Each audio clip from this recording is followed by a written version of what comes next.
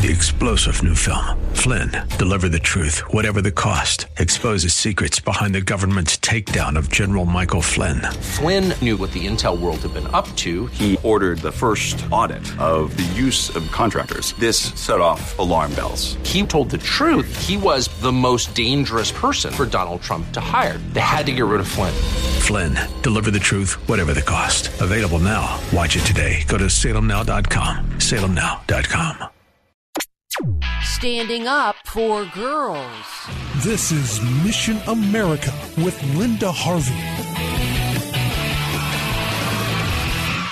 Almost everyone today has an opinion about boys posing as girls and playing on girls' sports teams. Well, there's a petition going around that was started by a girl in Connecticut who wants to keep girls' sports for girls. That petition from LifeSite News is called Biological Males Don't Belong in Girls' Sports. I Stand with Selena. It has almost 170,000 signatures as I am recording this commentary. Obviously, people have strong opinions about this. I join those opinions because here's the reality. Even if only a relatively few biological boys decide to join girls' teams, it substantially deflates the dreams of all the girls, and one boy's gender confusion and selfish decision may derail the years of achievement of a girl whose college hopes are destroyed because political correctness is permitting these boys to hijack girl sports. I am not a feminist. I gave that up 30 years ago when I realized what a corrupt road that movement was heading down. But there's nothing liberal about supporting a girl's desire to excel in a track meet, maybe get a scholarship for that, or in soccer or at tennis, and not to have to worry that if she gets to the top of her game,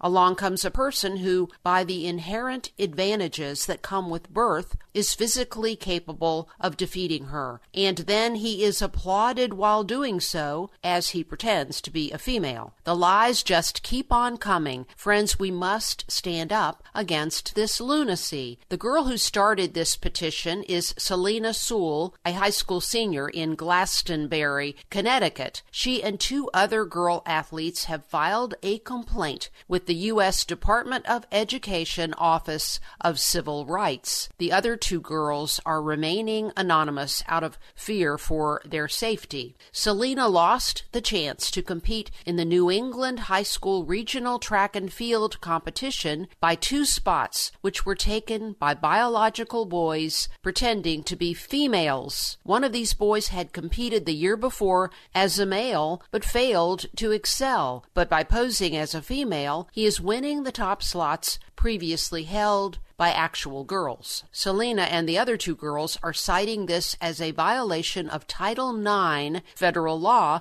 which was created not as a support for gender-confused people, but to help actual females in educational programs like sports. It was never intended to be hijacked by emotionally disordered males who think they are females. Biology has always been the basis of civil rights law that covers females or males for so many reasons, truth being number one. We need to oppose this growing insanity. If you want to find that petition, go to lifesitenews.com.